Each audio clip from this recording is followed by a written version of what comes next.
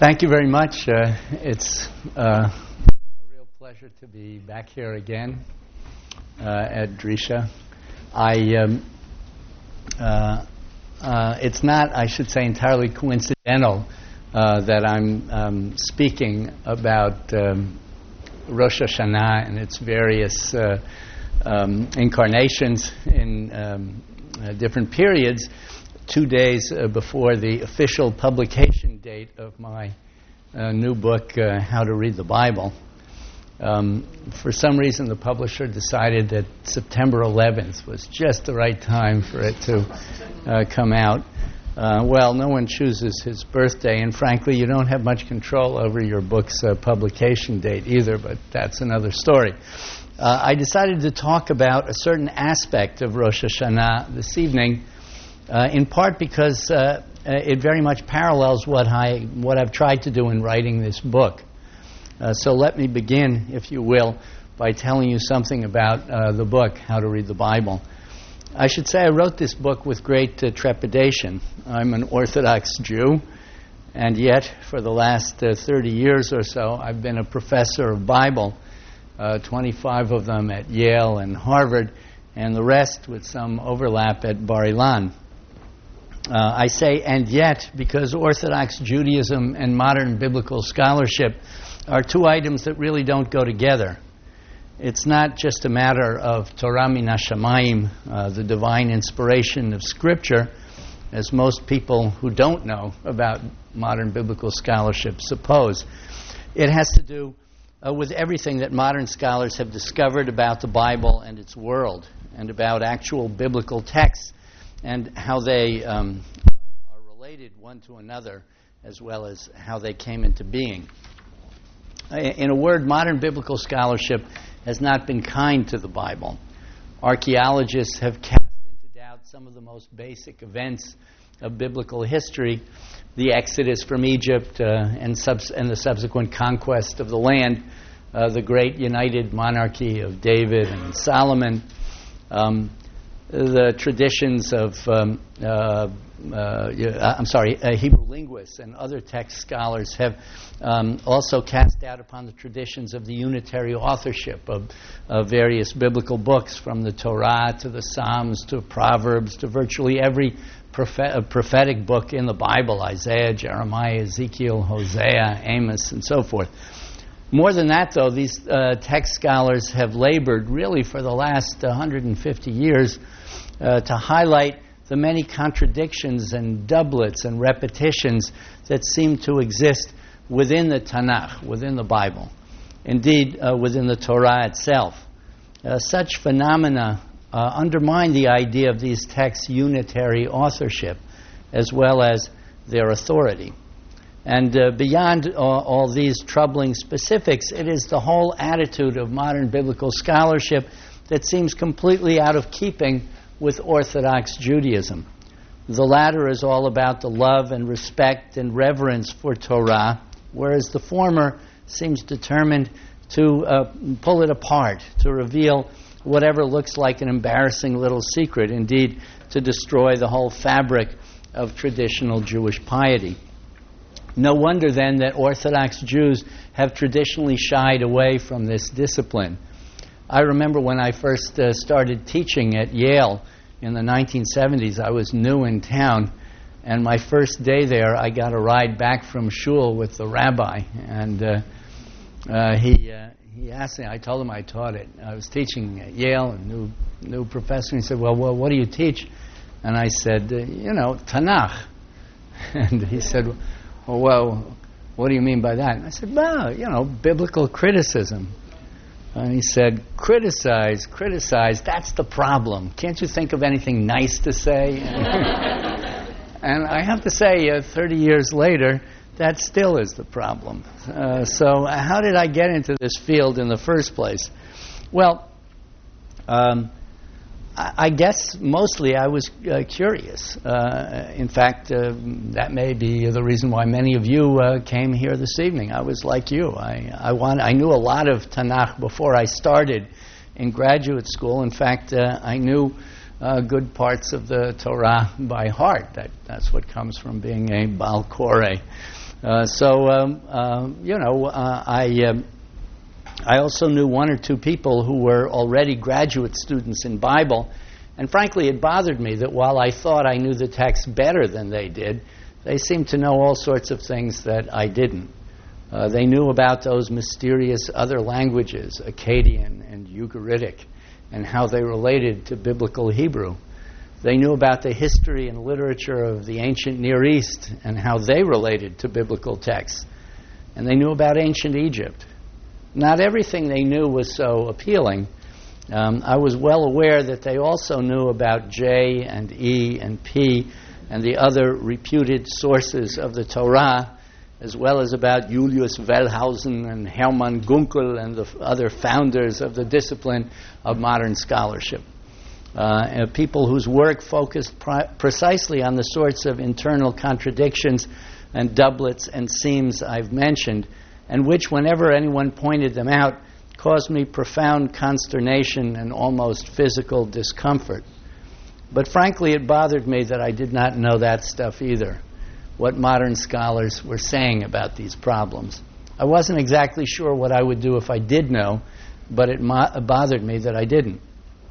I went to graduate school and learned all these things, but the questions did not end there. I've spent a good part of the intervening years wondering what to do with this knowledge. And frankly, I don't think that puts me in an altogether separate category from many of you. You don't need to have gone to graduate school to have heard of the documentary hypothesis, that is, the idea that our Torah does not represent the work of a single author, and certainly not Moses, but instead stems from the combination of originally separate documents or sources that have been stitched together by a later editor or editors. You don't need graduate school for that, because the documentary hypothesis is taught in undergraduate core curriculums across the country, and even in high schools, Jewish high schools. In fact, I was surprised to learn when I moved to Israel that it's actually part of the high school curriculum of secular high schools in Israel. It's also described in half a dozen books about the Bible that you can pick up at any Barnes and Nobles, but of course for much more money than the one out there. In other words, this is not exactly a recherche subject. And you don't need to have gone to graduate school to know that archaeologists have thrown into question the historical accuracy of biblical history. Not only the events that I mentioned, the Exodus and the conquest of the land, but a great many other particulars. Archaeologists or journalists, or the journalists who interview them, have been writing about such things in the New York Times, Sunday Magazine, and similar venues for decades. So I'm probably not wrong in thinking that these same questions have more than occasionally occurred to many of you. Still, it's one thing to ask yourself questions, it's another thing to try to answer them, or at least sketch out some sort of a response in writing a book. One reason for my hesitation in taking that further step was my conviction that such an act cannot be undertaken in the abstract. I've read a number of articles and even longer treatises by Orthodox scholars that attempt to deal with modern biblical scholarship. But most of them don't seem to have a very detailed knowledge of what modern scholarship is all about. Indeed, many of them seem to believe that the only important issue is that of the authorship of the Torah, and even that is usually dealt with without touching on the main element of the documentary hypothesis, namely the developmental history of Israel's religion that is supposedly embodied in these different hypothetical sources. Global solutions to very abstract problems may satisfy some people. For me, they simply collapse when confronted by real texts and scientific data. So I didn't want to add to that literature. On the other hand, taking the reader into the nitty-gritty of the last century's study of the Bible was not particularly appealing either, hence my hesitation. Let me illustrate this quandary with the subject at hand, Rosh HaShanah. As I wrote in describing this evening's lecture, when considered on its own, the Torah's description of Rosh Hashanah is surprisingly spare. It is called the Day of Trumpet Blasts, Yom Teruah. It is not presented as the beginning of the new year, and certainly not as a day of divine judgment. And those are just the facts. You can find them recited in any of the Bible introductions I mentioned, or for that matter in the Encyclopedia Judaica that graces many of the libraries of people present here, or at least on the CD-ROM version of the Encyclopedia Judaica now available. And yet in just a few days, Jews around the world, including me, will be preparing themselves for Yom Hadin, the Day of Judgment. If it is indeed a day of judgment, why did God fail to mention this crucial detail to Moses when describing the day of trumpet blasts? Indeed, why is there scant mention of this day anywhere else in the Bible? It does not appear at all, for example, in the festival calendar of the book of Deuteronomy, and save for the somewhat cryptic verse in Psalm 81, which says, "Blow the shofar at the new moon, at the full moon on our festive day." It is not presented as a festival anywhere else in the Bible. It's not even clear it is there. And certainly not as the start of the new year or as a day of divine judgment. Nor, for that matter, is it known as such in the Dead Sea Scrolls, nor in the voluminous body of Jewish writings that have survived from the end of the biblical period, the so-called biblical apocrypha and pseudepigrapha. Writing in the first century, I heard the tail end of the last lecture that dealt with Philo. I'm not sure this part was quoted, but this is Philo's description of Rosh HaShanah. Next comes the opening of the sacred month, Tishrei, when it is customary to sound the trumpet in the temple at the same time that sacrifices are brought there. And its name, trumpet blasts, is derived from this. It has a twofold significance, partly to the nation in particular and partly to all mankind in general. In the former sense, it is a reminder of a mighty and marvelous event which came to pass when the laws of the Torah were given from on high. For at that time the sound of the trumpet pealed forth from heaven at Mount Sinai. As for the sense common to all mankind, the trumpet is the instrument used in war. Therefore, the Torah instituted this feast to be as a thanksgiving offering to God, the peacemaker and peacekeeper. This is a Jew who lives in the first century of the Common Era, and he doesn't have the faintest idea that Rosh Hashanah is either the beginning of the year, Rosh HaShanah, or that it has anything to do with divine judgment.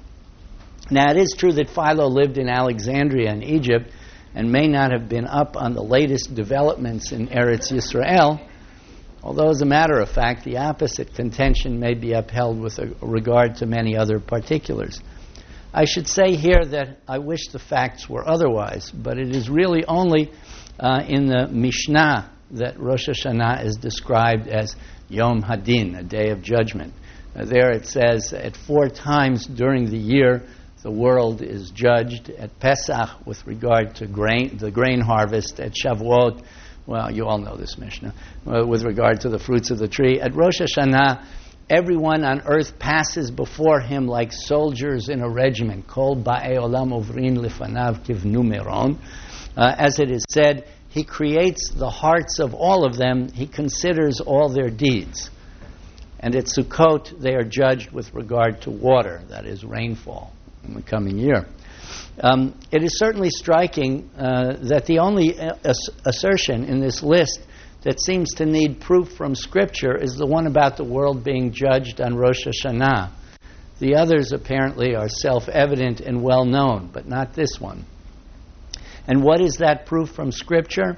Apparently the Mishnah has no evidence to offer from the Torah itself. Indeed, nothing explicit from the whole Bible. Instead, it offers a creative re-understanding of a verse from Psalms. The verse praises God as the one who is Hayotzer Yachad Libam, he who creates or created all their hearts. Here I should explain that the word Yachad, which often means together, in biblical poetry is used sometimes to mean a kind of synonym of everyone or all. Indeed, it's often paired with the word kol, which has roughly the same meaning. So that's what the verse says. He creates all their hearts and he contemplates all their deeds. But how does it saying that God creates or created all their hearts support the idea of one great day of judgment each year? Well, really it doesn't. Apparently, therefore, the Mishnah is proposing a slightly different reading of these same words. Hayotzer is being taken not as a verb but as a noun, a reference to God, the Creator. At the same time, the word yachad is being construed in its other sense of together. If so, this clause has no verb. And so the Mishnah invites us to provide one. Hayotzer, the Creator, puts or assembles or something else, yachad libam, their hearts all together. Hamevin el kol ma'asehem, in order to inspect all their deeds.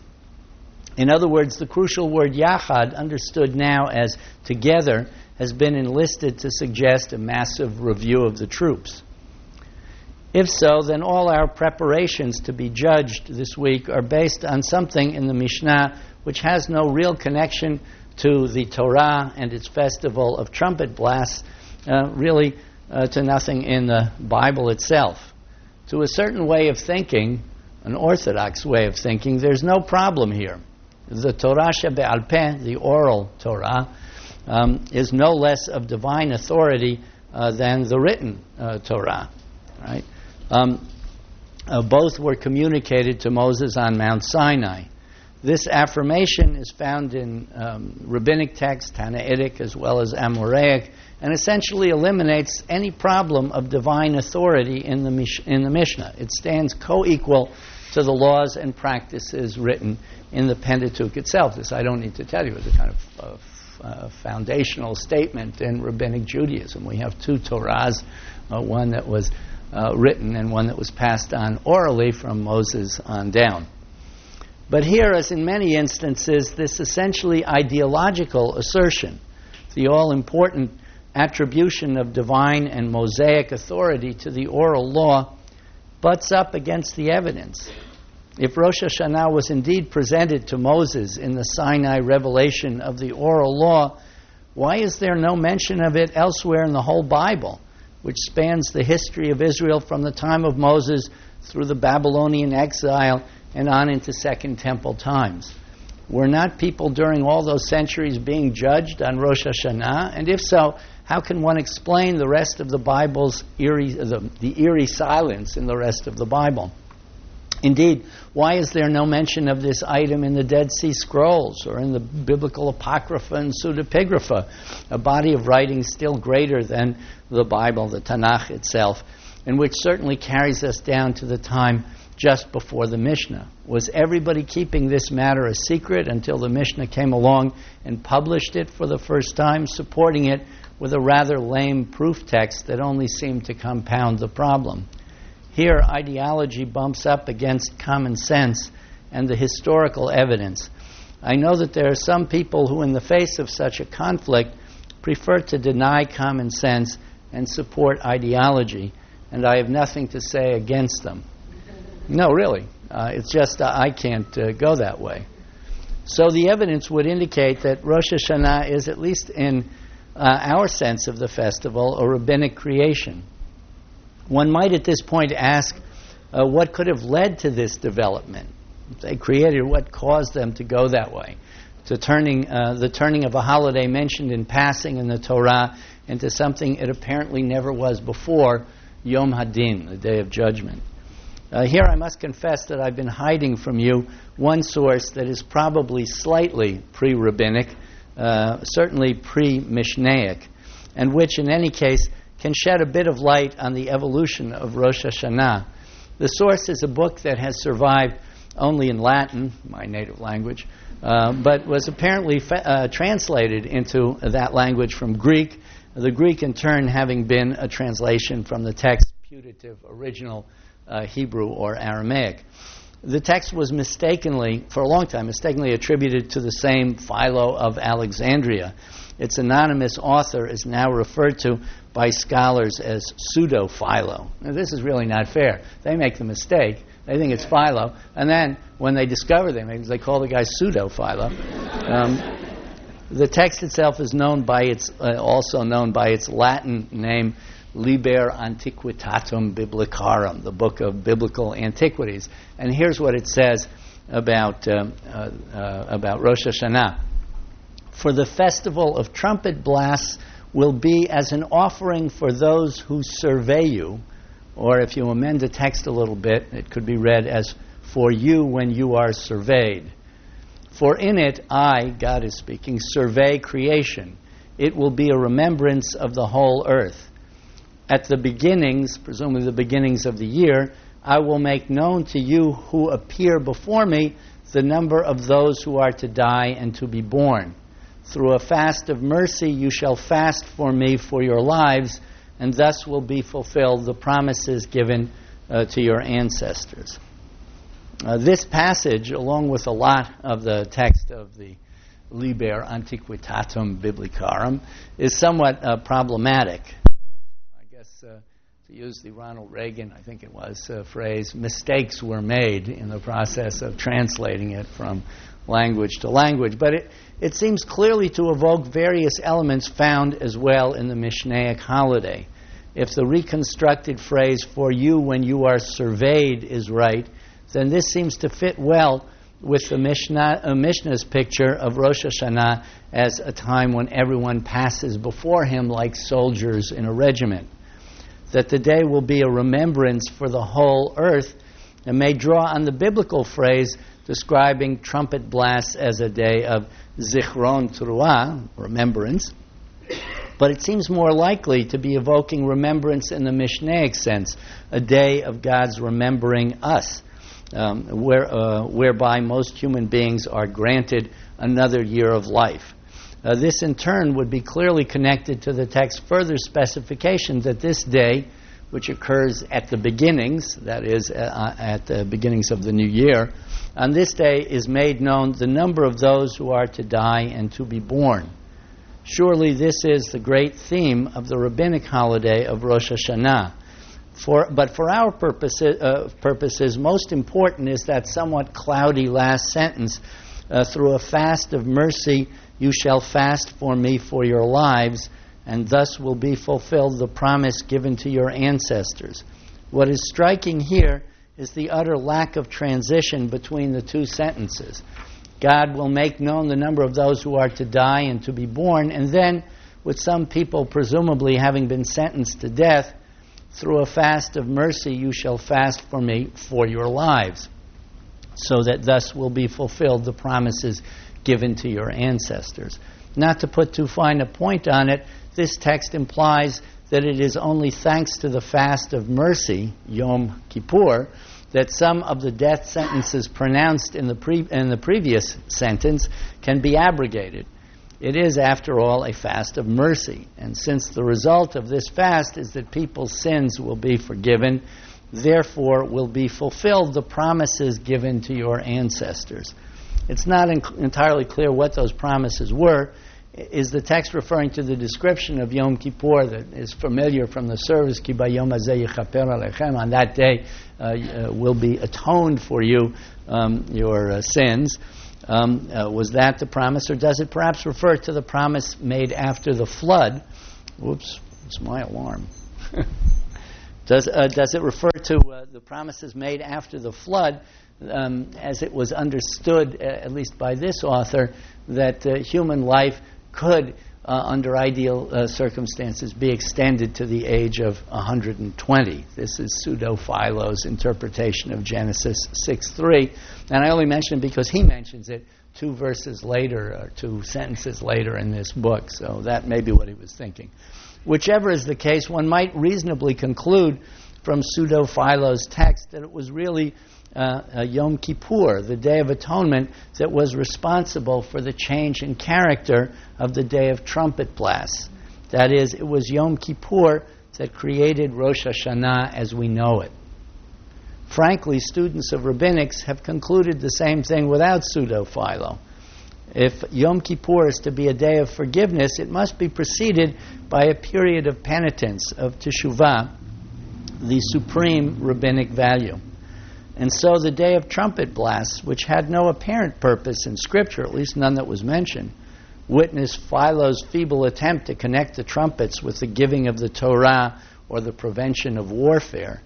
The day which had no apparent purpose in the Torah now became a day of judgment, but judgment that is potentially reversible. Thus, the people of Israel are uniquely granted a time to repent, right? All peoples pass before him, called Ba'ei Olam Uvrim Lefanav, but Israel is uniquely granted a time to repent of their sins and so overthrow the judgment concluded on Rosh HaShanah, becoming purified and perhaps extending their lives to the Bible's 120-year maximum.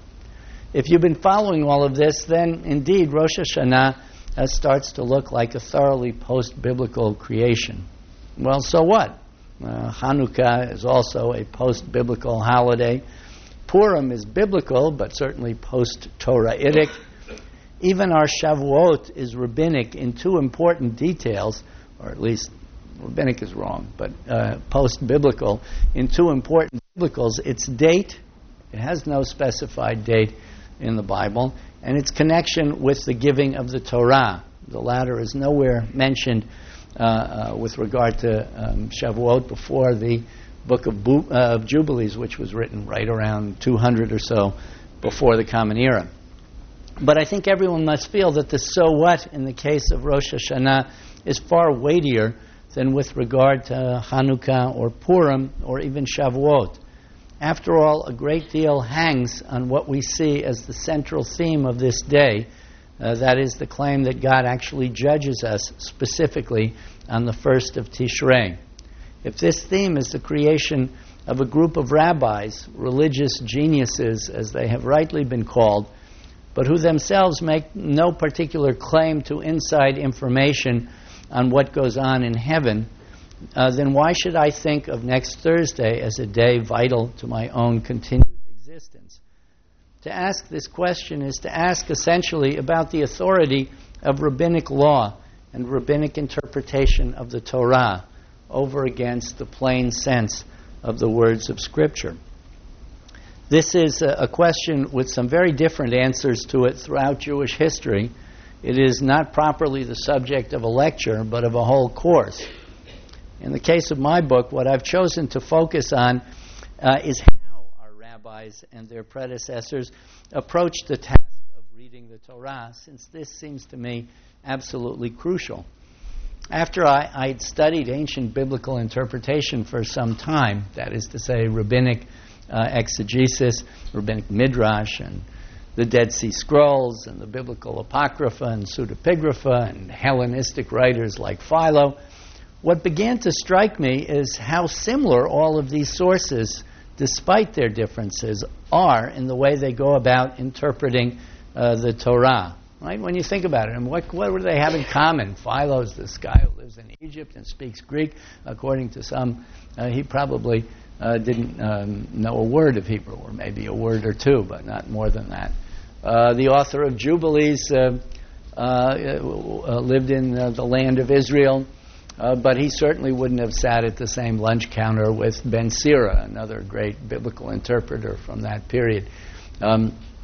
They all had very different backgrounds and different interests, but what struck me after a while is how similarly they all approached the job of interpreting the Torah. I've written about this before, so forgive me, some of you, if I'm repeating myself, but they all seem to assume the same four things about biblical texts. The first of their four assumptions is that the Bible speaks cryptically, that unlike most things that we read, in the Bible, when the text says A, there's a good chance it really means B, or at least A and something else. It's a fundamentally cryptic, esoteric document.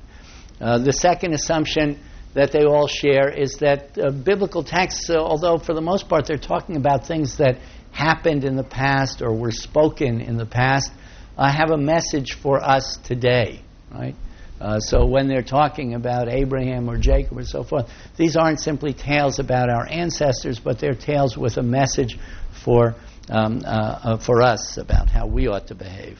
The third assumption is that although the Bible, the Tanakh, contains texts from different periods and written in different historical circumstances by people from different aspects of society, that all these texts are fundamentally harmonious. That is to say, they contain no contradictions, no errors in fact, that they are essentially perfect.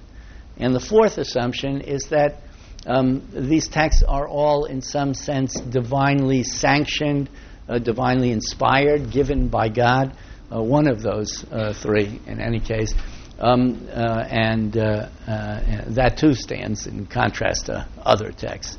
It's really these four assumptions that stand behind the rabbinic approach to Scripture, and incidentally the Christian approach as well, at least until the rise of modern biblical scholarship. Approach Scripture with these assumptions as your starting point, and you generate the kind of interpretation found in all ancient biblical exegesis. In a real way, what happened toward the end of the Second Temple period, when these assumptions are first in evidence, was essentially a massive act of rewriting of Israel's ancient texts. Not a word of them was changed, but approached through the prism of these four assumptions, the text's meaning came to be altered radically. In this book, I try to show how this happened in regard to all sorts of things in the Tanakh, but I must say, for me, the most compelling example is what happened with the Song of Songs. Allow me, if you will, to read a couple of paragraphs that I wrote on this subject in that book. I start off by talking about how modern scholars think about the Song of Songs. And of course, now we have lots of Egyptian texts in particular that are reminiscent of the Song of Songs, often something close to the same phrasing appearing in them. And people say, oh, well, this is just, some ancient love lyric, ancient Israelite love lyric comparable to ancient Egyptian love poetry. But then what is this song doing in the Bible? From early times, apparently, it came to be read as an allegory of the love between God and His people. After all, its lush language was often highly metaphorical. Why not read the metaphors a little differently, as if they referred to the yearnings, the consummations, and frustrations of the love that joins human beings with the divine? Frustration plays no small part in the song. I called to Him, but He did not answer, is a frequent theme. Is this so different from the psalmist's frustration? I've called out with all my heart, answer me, O Lord. And if the song raises love itself to the very summit of human existence, then perhaps it really is just one long metaphor, its real subject, the love between man and God. Once a bearded sage heard an old American song. She'll be coming round the mountain when she comes. She'll be coming round the mountain when she comes. She'll be coming round the mountain. She'll be coming round the mountain. She'll be coming round the mountain when she comes. She'll be driving 6 white horses. Oh, we'll all come out to meet her when she comes. We will kill the old red rooster. Oh, we'll all have chicken and dumplings when she comes. We'll all be shouting hallelujah when she comes. Do you think, this bearded sage asked, that this song is talking about a real woman?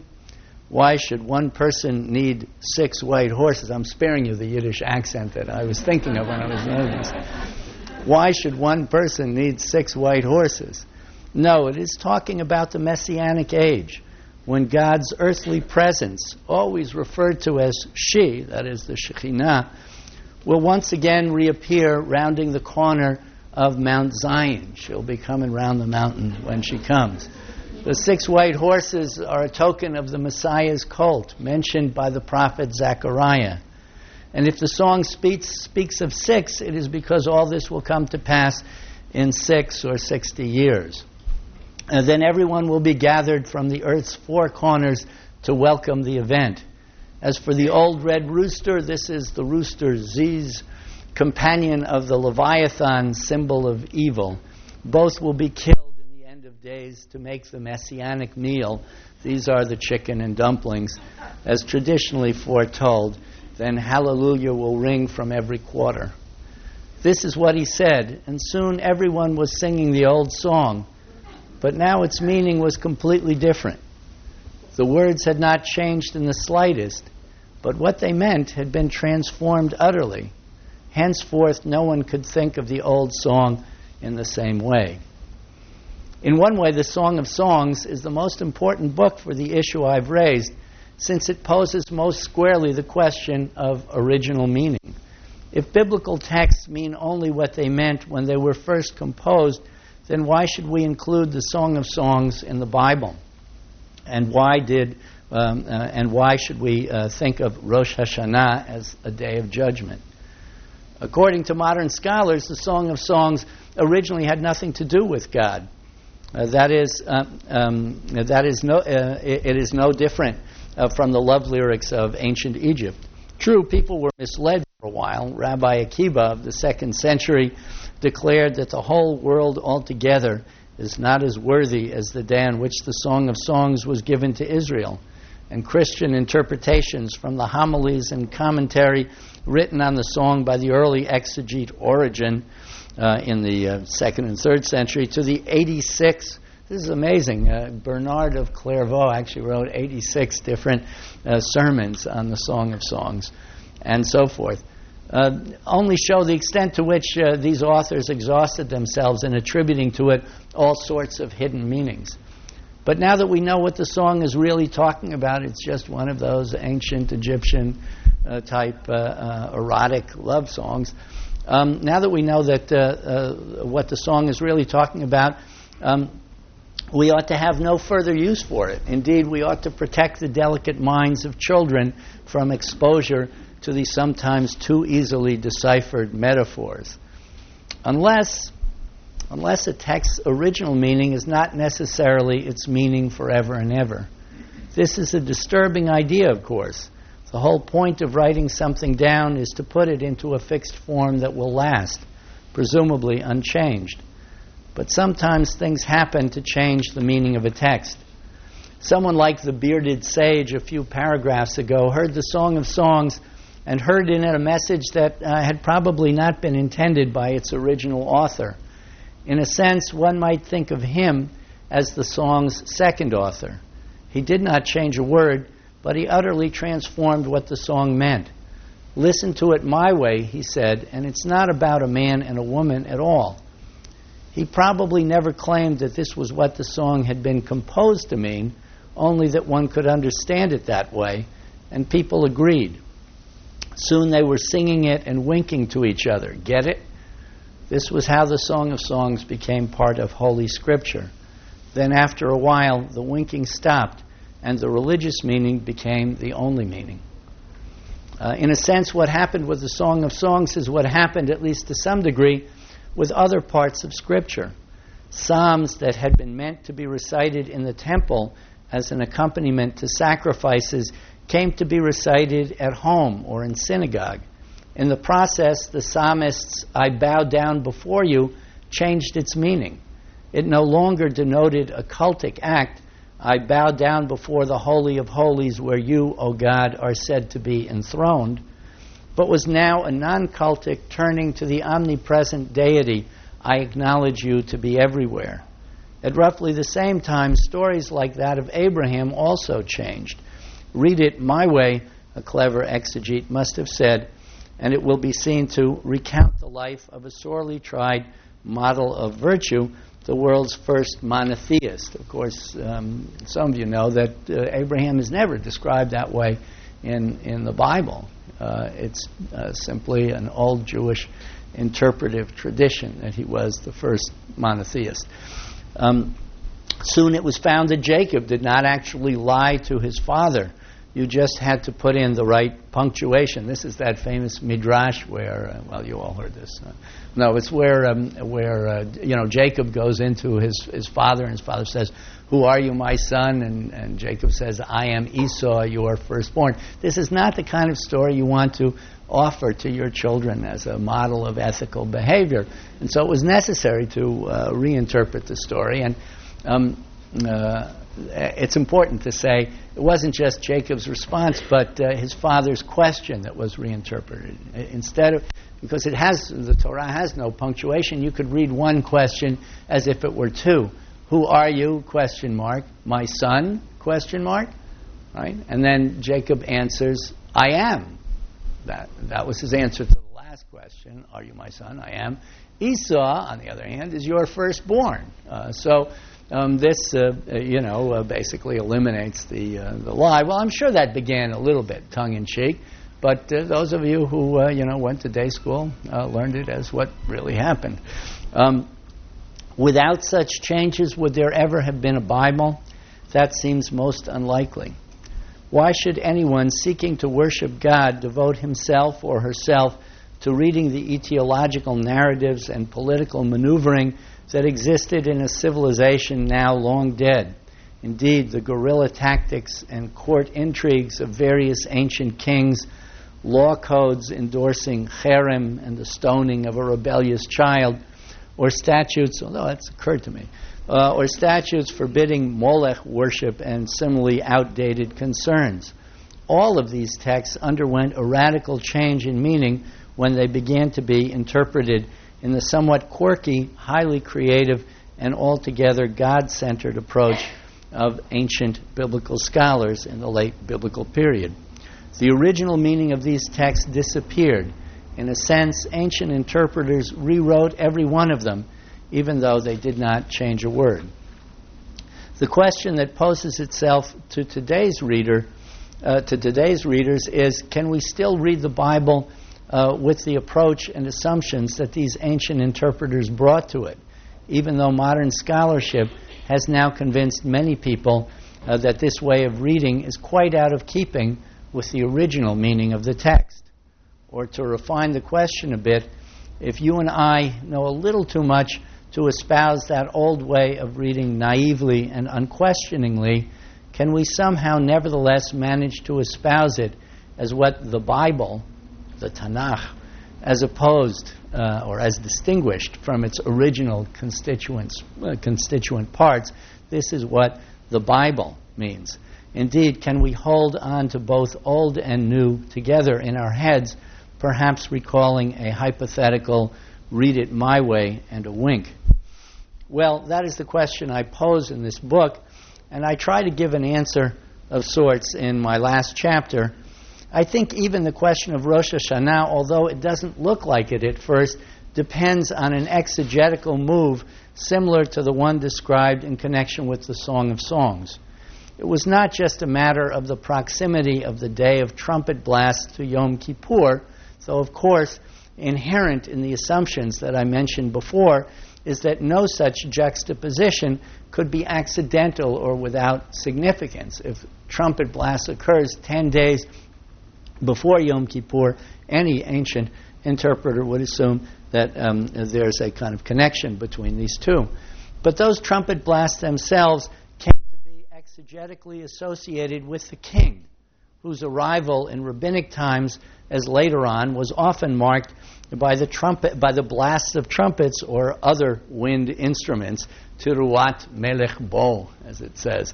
They even do this now in the White House. They have these people with trumpets, long horns, and so that indicates that the great king, or the king, in any case, has arrived.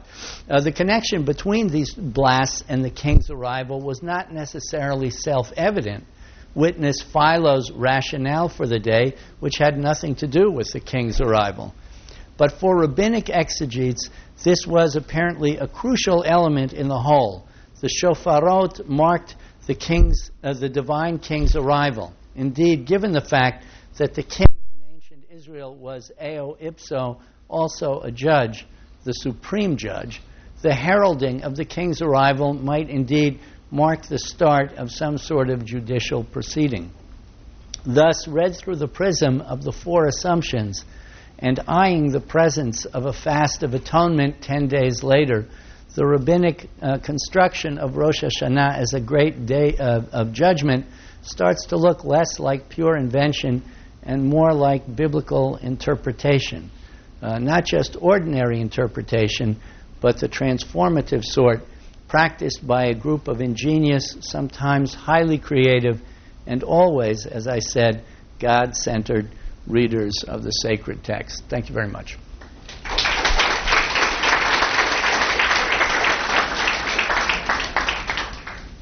Yes, please.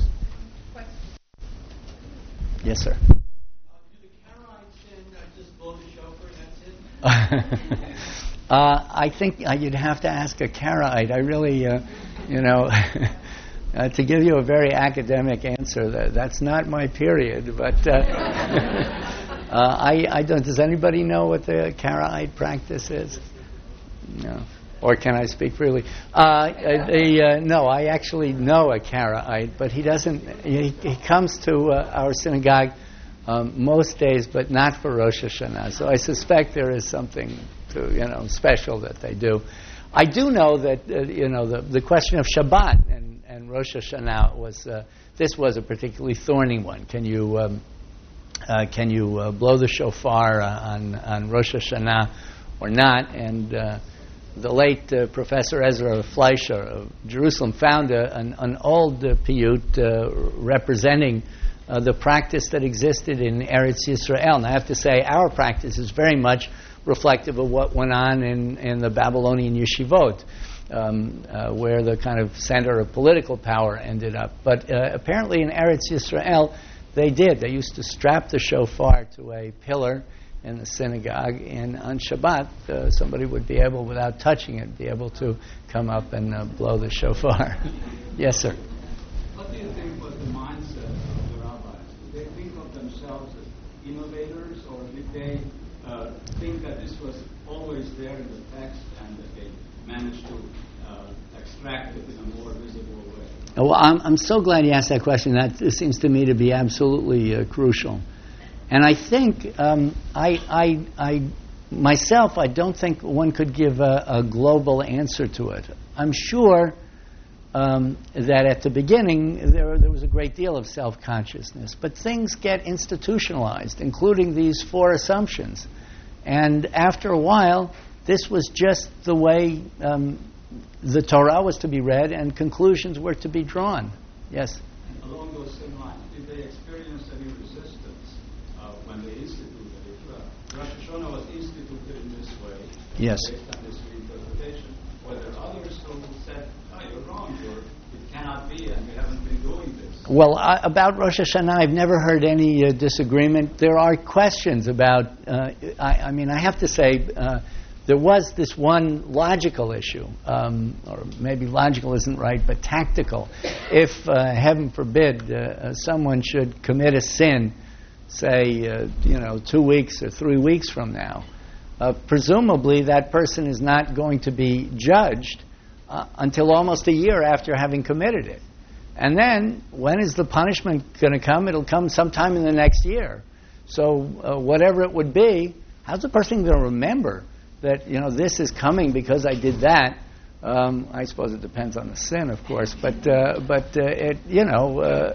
it would seem to make more sense that a person ought to be punished right away, and indeed that opinion is upheld, or at least presented in the Gemara. But I did want to say, maybe I'm just a victim of my own field of interest, but often I'm utterly persuaded by these things. I have to say, I feel that way about Rosh Hashanah. I don't want you to leave here saying, there is this day of trumpet. What's it doing there? And obviously, it is 10 days before Yom Kippurim. And the shofar was a kind of entrance of the king. So I certainly wouldn't, say that this was invented out of whole cloth. It was a good bit of interpretation, and certainly a lot of them have at least convinced me. I do. I mean, I want to take some more questions, but I can't leave your question without observing that there were some things that nobody could go for. You know the story about Rabbi Akiva, who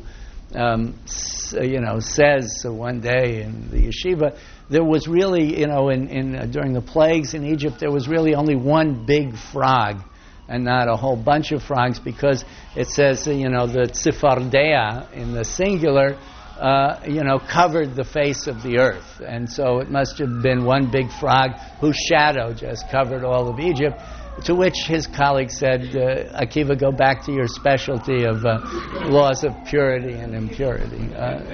Yes? Last year, Yoel Ben-Nun, in one of his book called Rosh Hashanah, wrote that he was also troubled by the same concept.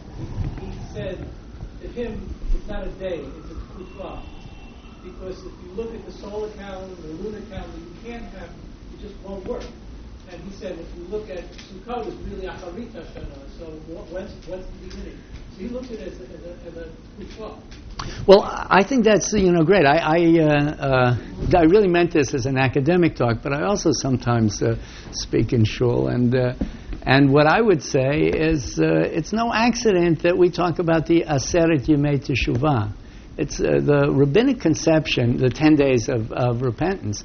The rabbinic conception of Rosh Hashanah is so tied up with Yom Kippurim, the Day of Atonement, that Rosh Hashanah itself is the start of this period, not after Rosh Hashanah, but what Rosh Hashanah inaugurates is these 10 days. And actually, if you look, I was just looking at what modern day poskim say, because then it's a problem. Why is it we aren't allowed to say penitential prayers on Rosh Hashanah, and you're even supposed to be happy? And I confess I was reading Ovadia Yosef on the subject, and he said, well, if your tears spring forth spontaneously, that's okay, but you're not allowed to kind of try to, be sad because it's a holiday.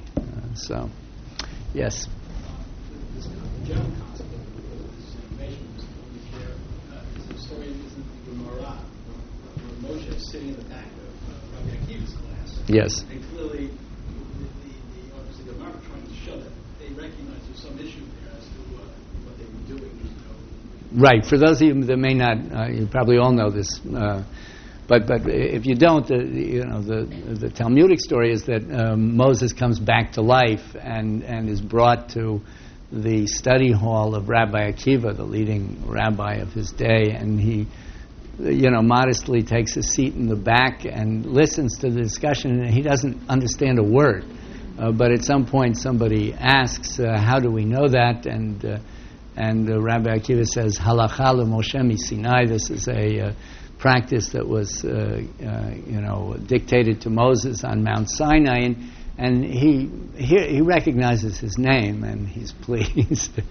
But this is a story really about the rabbinic self-awareness of the gap between the original words of the Torah and how they were exegeted by later generations. That's an important text to mention, and it's certainly not the only one. Yes? You spoke about a rabbinic concept, that they tied Rosh Hashanah to Yom Kippur as the day of judgment. Yes. Yom Kippur. Yeah. About the concept where it's Rosh Hashanah, the first day of the new year, because in the Torah, Nisan describes Right. Well, in this case, I must say I know the questioner, and so I know you know part of the history of this. It is a somewhat murky subject because it's on the one hand called the seventh month. Nisan is the first month. The Mishnah that, and so if you allow me to sort of freely reword your question. Where did anybody get the idea that this was the beginning of the year? And in the Mishnah before the one that I quoted, it actually starts off and it says, Arba'a Rashei Hashanim Hem. There are, in fact, 4 different things that are Rosh Hashanah. Then it lists, what the four are and what they determine as the beginning of the year. The Nisan Rosh Hashanah determines the regnal years of king and various other things. So that has a certain logic to it. Nisan is when things start to grow again and buds appear and so forth. But on the other hand, we do know that in ancient Babylon they had a fall New Year's festival, and people associate, the names of our months are Babylonian names. And some of them, I'm afraid to say, the names of Babylonian gods. But they were just in common use in Second Temple times. People have associated the name Tishrei with that Aramaic root that means to begin. And so this, people have suggested that this may have contributed to the notion of Rosh Hashanah as the beginning. But you may have, more information about how it came about. It seems to me that such an association would be coming in pretty late if Philo never heard of it, and all these other people in the intervening centuries never heard of it. But perhaps, that was, I should just mention, that was the theory of another 20th century biblical scholar, Zygmunt Mowinckel, who was not Rocky's faithful friend. Mowinckel was a student of Gunkel.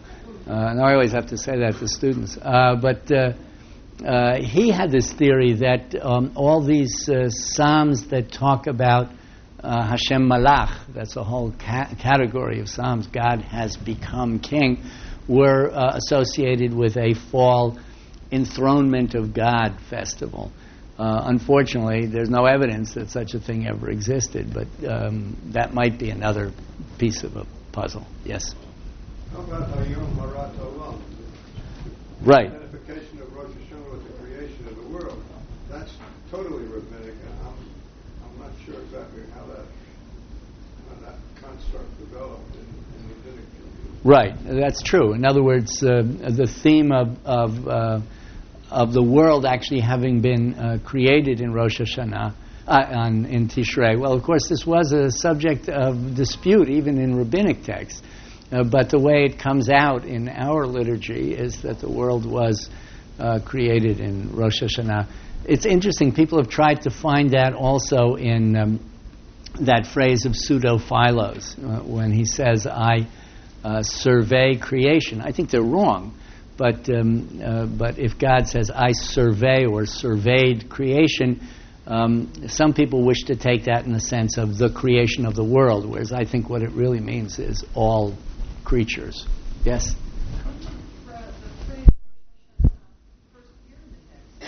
Well, it's one of those things. It actually does appear in the Bible, but not in connection, or not referring to our Rosh Hashanah. But as far as I know, the earliest appearance is in the Mishnah, but I find it, it's a good question, because it says in that first Mishnah that I quote, the beginning of that chapter, Arba'a Rashi Hashanim Haim, there are 4 different Rosh Hashanahs. But then the next Mishnah that I started off by quoting is Be'arba'a Parakim Ha'olam Nidon, in 4 different times of the year the world is judged, and the Pesach Alatwa, and so forth. And then it gets to the third one and says, Be Rosh Hashanah Kol Ba'olam. So it seems to imply that the name Rosh Hashanah as referring to that day in Tishrei is already well known. It doesn't say Be Rosh Hashanah Sheb Nisan. It says in Nisan the world is judged on this, and Atzeret, and that is to say Shavuot is judged on that, and then Be Rosh Hashanah. So that would indicate that the term had been around. At least to me, that's what it says. Yes. Possible that the universalization of Rosh Hashanah was part of the early polemic against early Christianity? The universalization of it. In other words, trying to appeal, first of all, to all of mankind, therefore the creation of the world, therefore the emphasis on the individual. These are all moves that are counternational. Yeah. But think of it that way. And all the other holidays are national holidays. I mean, it's true, but frankly, I think I would conclude the opposite, because first of all, even by the end of the 2nd century, Christianity was not that important to the rabbis. It existed. It was really going great guns outside of the land of Israel, but only some of them were aware of that. And it had not yet been adopted by the Roman Empire. After that, in the 4th century, it did become a big subject of concern. But often the reaction to it was to pull in the wagons and just emphasize the national rather than the universal. So I wouldn't think it had a role, but you never know. Yes? I think there's something to the fact that the only holiday, the Tanakh, that takes place on the first day of the month. Every other holiday takes place 14th, 15th, and the fact that the zodiac sign is scaled, is that just coincidental also? Oh, is that true of that month? Well, always stay away from that stuff. That I do have a sister who lives in California. Right. The fact that it's the first day, there's no doubt. I mean, it is quite unique, as you say, in that respect. But I wouldn't know what to make of it. Maybe one. Sorry. Absolutely. The public reading of the Torah in I guess chapter 9 of Nehemiah it takes place, but it doesn't say that it's any special day. It may be the public reading that makes it a special day, but it just identifies it as the first day of the 7th month. Yes. Certainly possible. If it says it, it may be just a dating, or it may be that it already had some special status. Besides the Gemara, what is the first citation in some text about Rosh Hashanah that you know of? Well, the one that I mentioned is in the Mishnah. That's long before the Gemara, and the only one I know of is the one in Pseudo-Philo that I mentioned. That's it. Yeah, it's surprising. Yeah. Okay. Thank you so much. Just